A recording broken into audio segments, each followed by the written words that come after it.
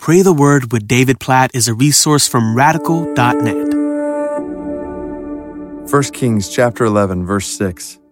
So Solomon did what was evil in the sight of the Lord, and did not wholly follow the Lord, as David his father had done. Oh, this is such a sad verse, a summary of Solomon's life and leadership that ends with such a sad legacy. We see God blessing Solomon in so many ways, and yet Solomon's heart turned away from God toward sexual immorality, toward the possessions of this world, toward the fame and praise of this world.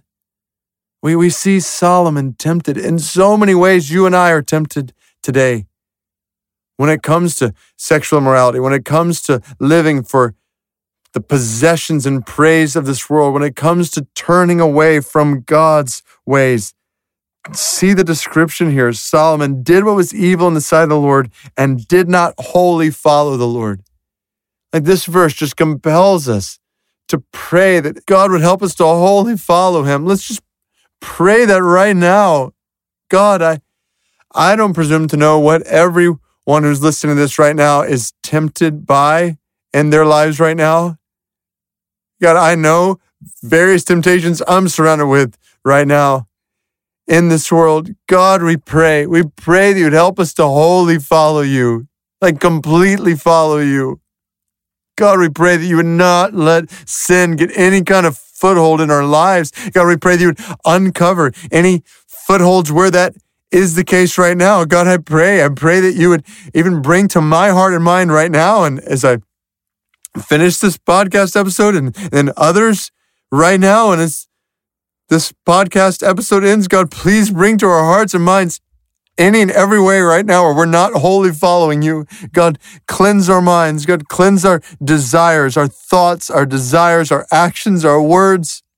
Lord, cause us to wholly follow you, we pray. We see this sad legacy in Solomon's life, what started with so much blessing, with so much promise, and you saying, Solomon, follow me, trust me, walk with me, and the effects of what happened when he didn't, not just on him, but on so many others. Oh God, we pray, guard us from that, guard us from sin, protect us from ourselves, help us to wholly follow you. God, I pray for that in my life. I pray for that for those who are listening right now. God, please, by your grace, Jesus, we confess, we know we fall short.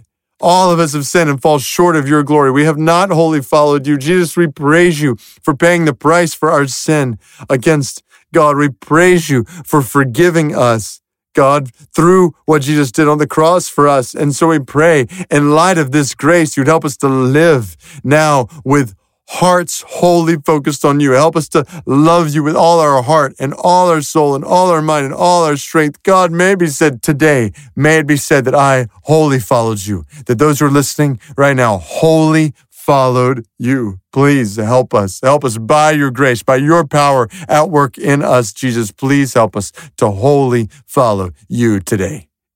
We pray this in Jesus' name. Amen.